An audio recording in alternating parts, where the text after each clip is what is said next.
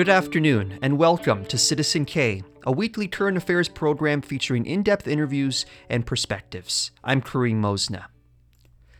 This week on Citizen K, new statistics reveal that for the first time, half of women incarcerated in Canada are Indigenous.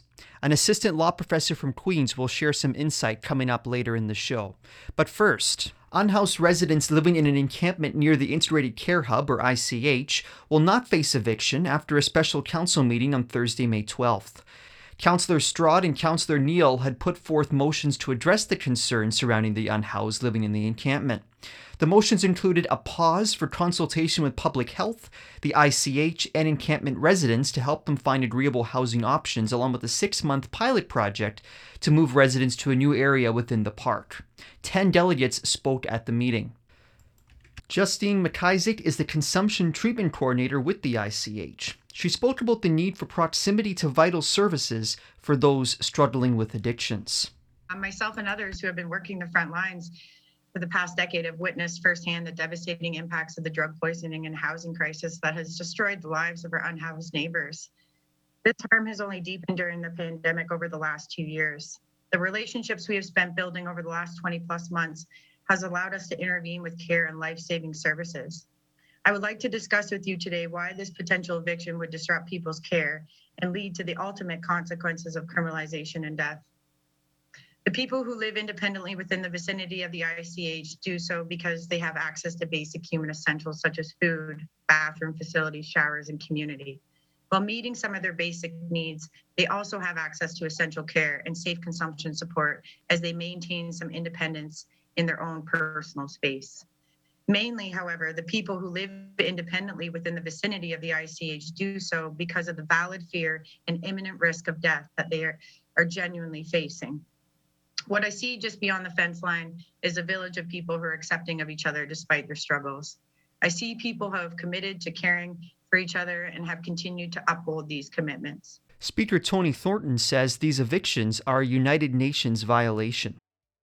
This treatment of unhoused people is unacceptable, and it's defied the pandemic homelessness protocols outlined by the United Nations Human Rights Coalition. The UN protocol says that governments may not remove residents from encampments without meaningfully engaging them and identifying alternative places to live that are acceptable to them.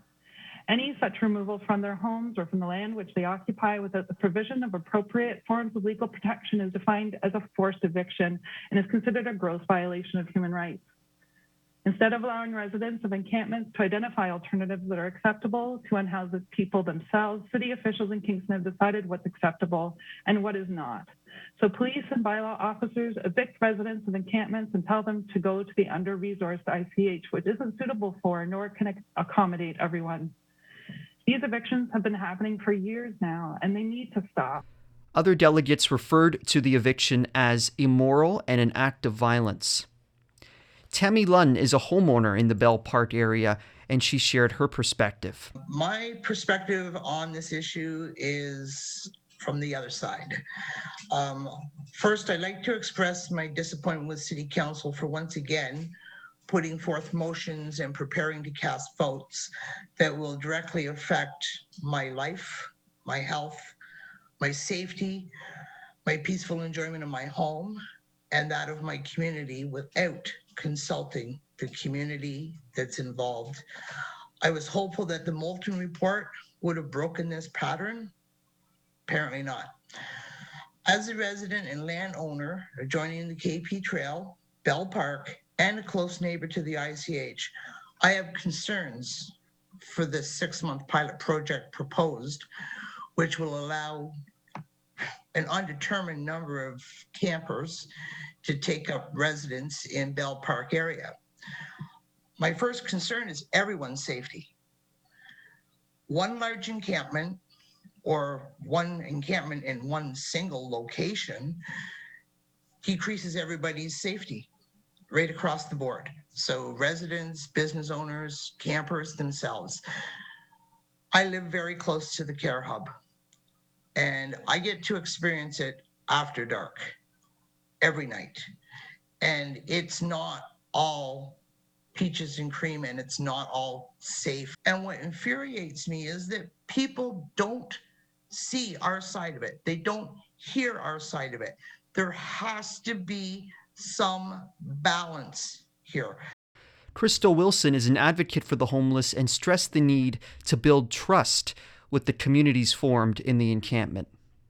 What we have learned in the cabin community is a lot of the work that we have to do is to build trust. And we know that when we constantly displace people, when we push them from place to place, we're eroding trust in the system. We're eroding people's likelihood of exiting homelessness. City of Kingston Chief Administrative Officer Hurdle was questioned by council about the situation surrounding the city's lease on the integrated care hub property. It's written, it generally applies to city-owned properties. Private properties are different because individuals that own private properties do have the ability to contact the police if individuals refuse to vacate their property. In this case, though, having said that, the city is holding a lease on this particular property, and we know that the property owner would not allow encampments and would actually notify the city of non-compliance with the lease, which could put the city in a difficult situation in terms of maintaining that lease long-term for the integrated care hub. Having said that, Councillor McLaren, the property owner does not have concerns if the tents are located right next to his property. Would we be interpreting that as not touching the people on the integrated care hub land? Sue Hurdle. Thank you, and through you, Mr. Mayor. So we, like I said, the protocol applies to the city-owned land. So if we're being asked to, but we're not being asked to put a pause on the protocol, the property owner still has its rights, and my recommendation would be that we comply and work with the property owner and have individuals actually be situated on city-owned property right next to the integrated care hub. That would be my recommendation in order to not jeopardize our lease in the long term.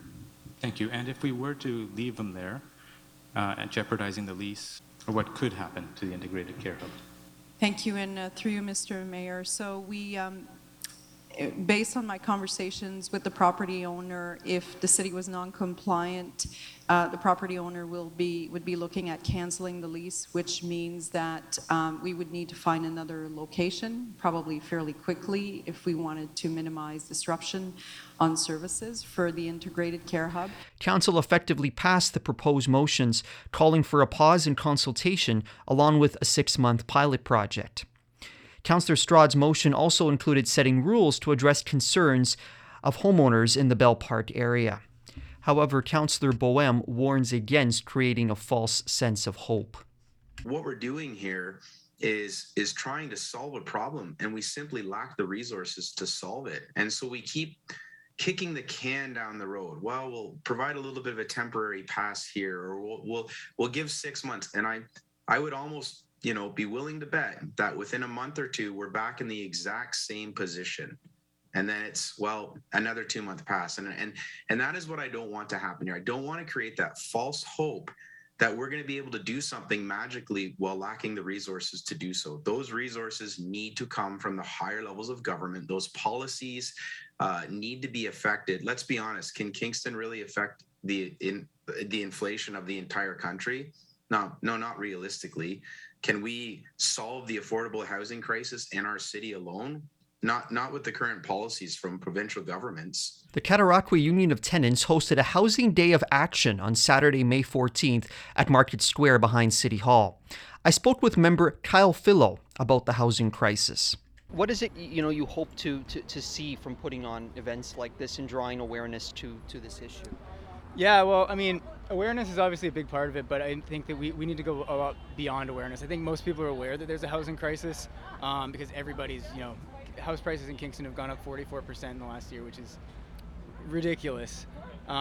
So it goes beyond awareness because everyone lives within the housing crisis. It's about, actually taking action, actually organizing your building, fighting back against these landlords, because right now they have, if the tenants aren't organized, it's a cakewalk to be able to just keep driving people into homelessness and keeping these ridiculous rent hikes up year after year.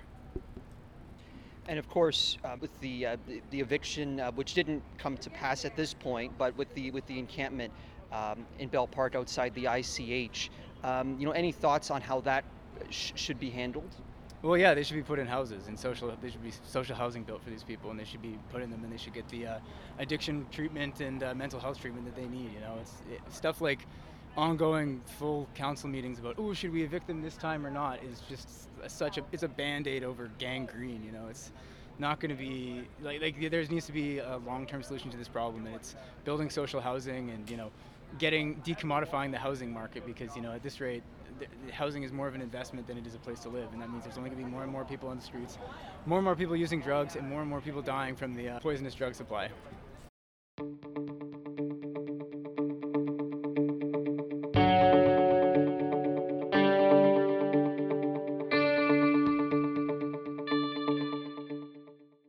You are listening to Citizen K on CFRC 101.9 FM, CFRC.ca, and on podcast. I'm Karim Mosna. According to new statistics from Canada's Prison Ombudsman, for the first time, half of Canada's female penitentiary population are Indigenous.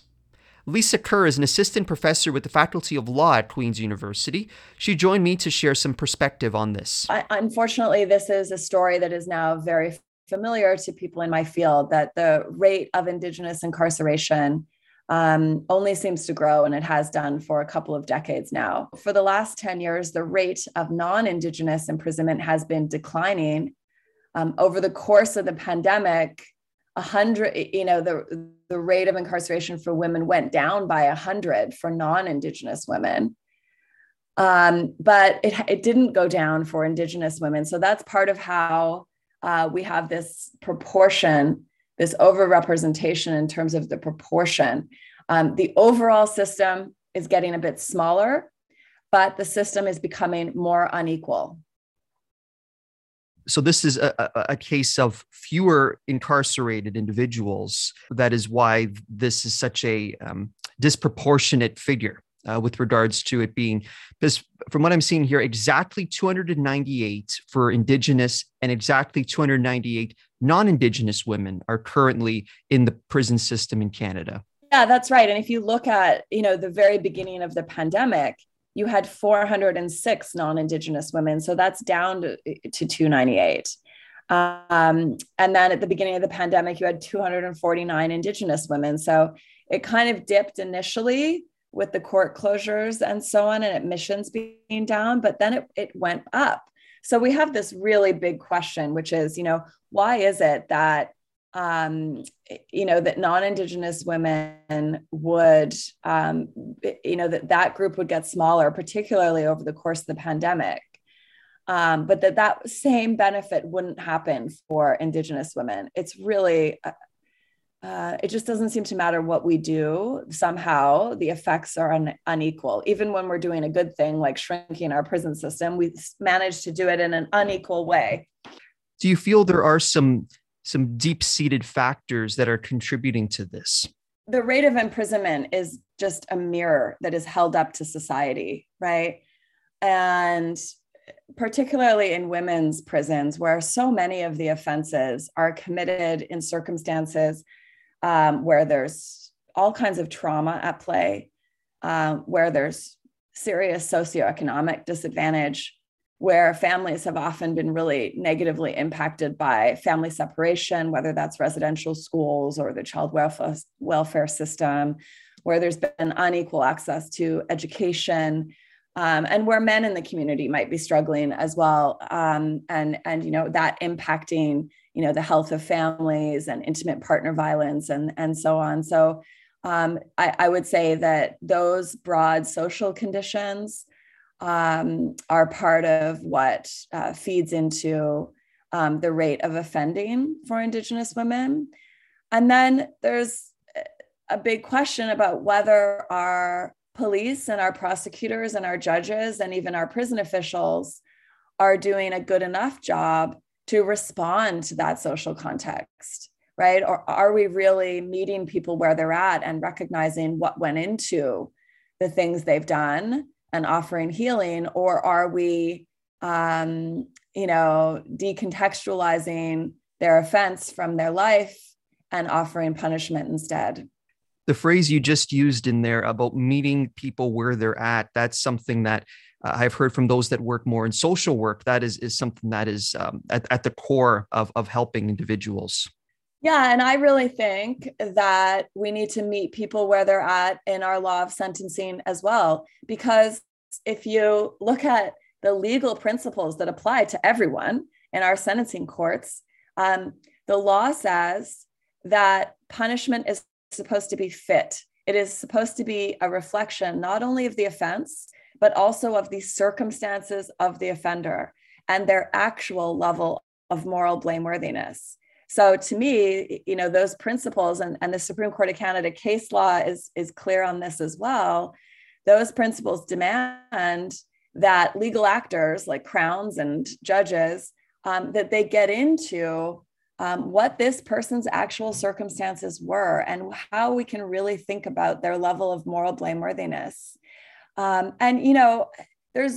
There are positive things to say on this front in terms of the Canadian legal system.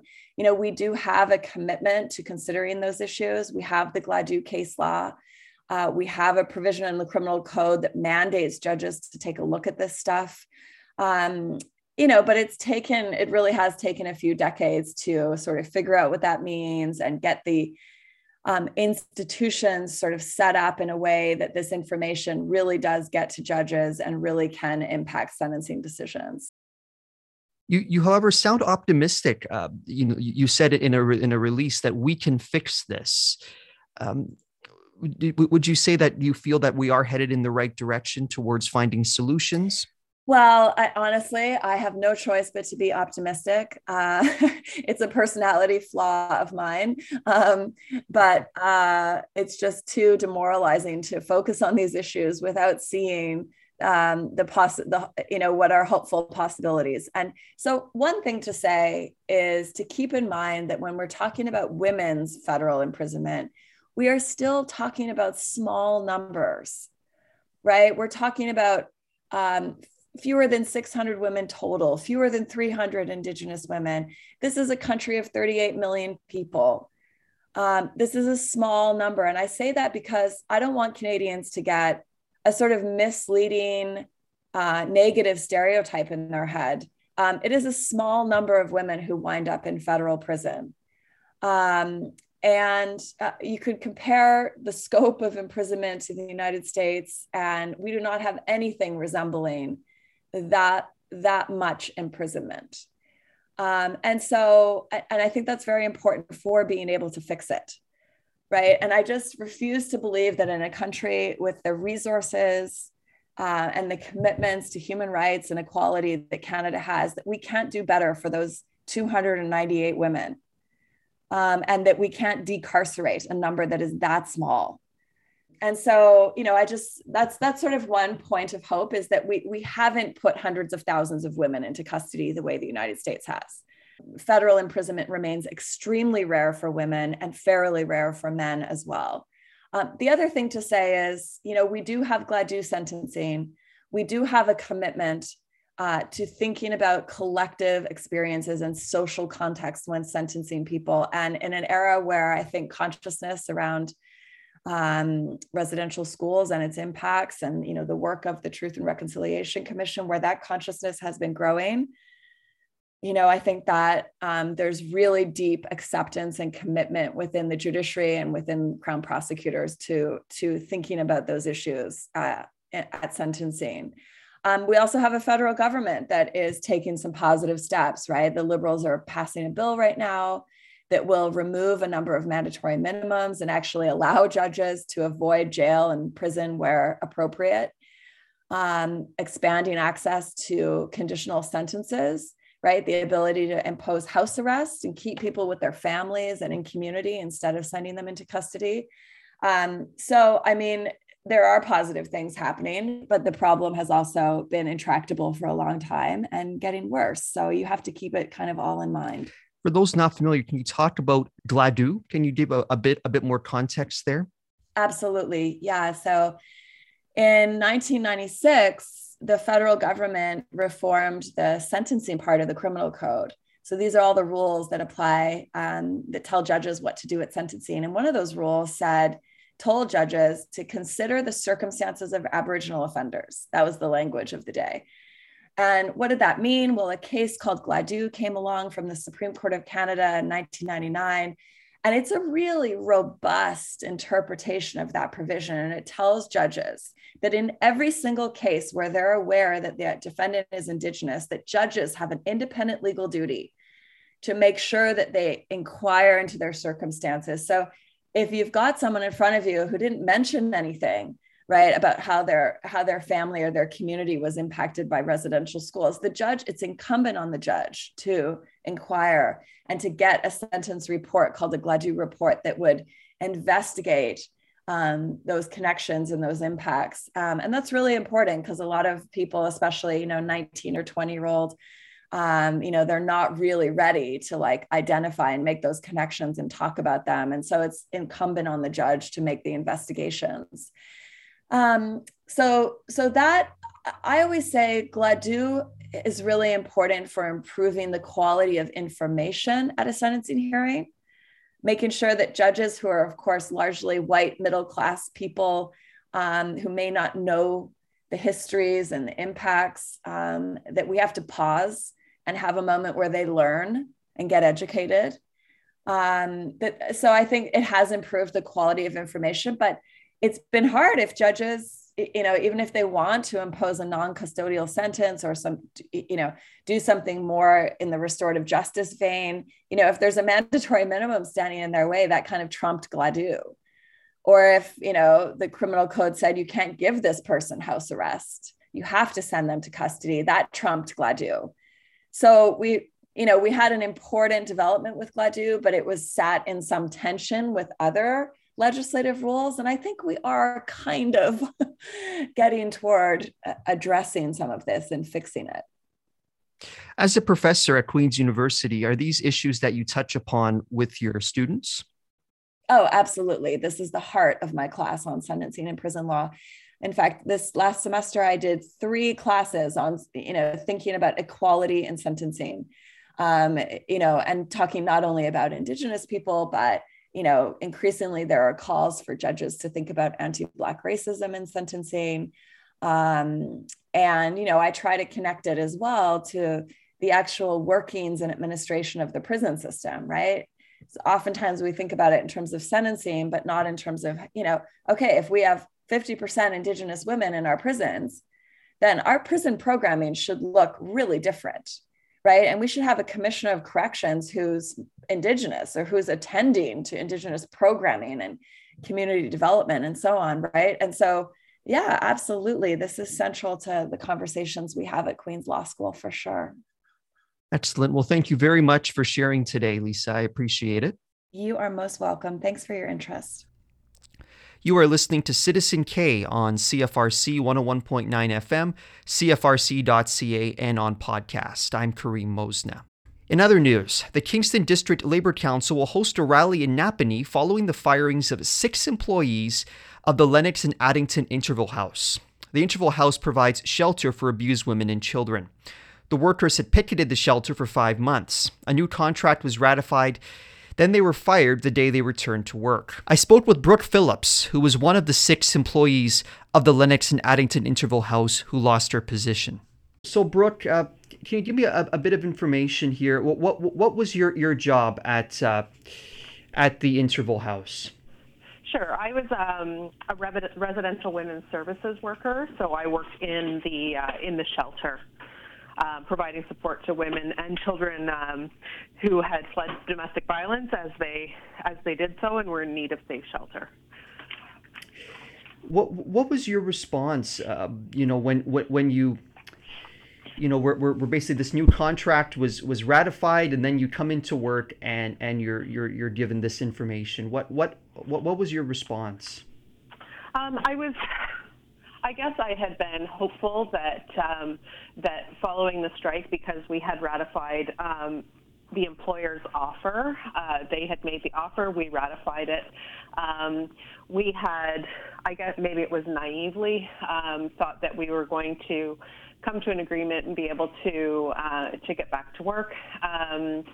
it took some time between the time of ratification was the 29th of March, and then it took some time for the lawyers to work together to draft a return to work protocol.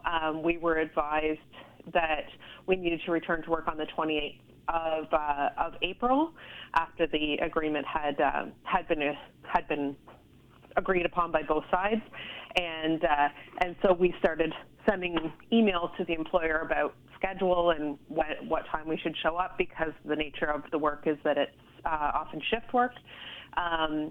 So when we didn't receive a response to that, the response that we did receive was, don't come on the 28th, come to attend a return to work meeting on the 29th.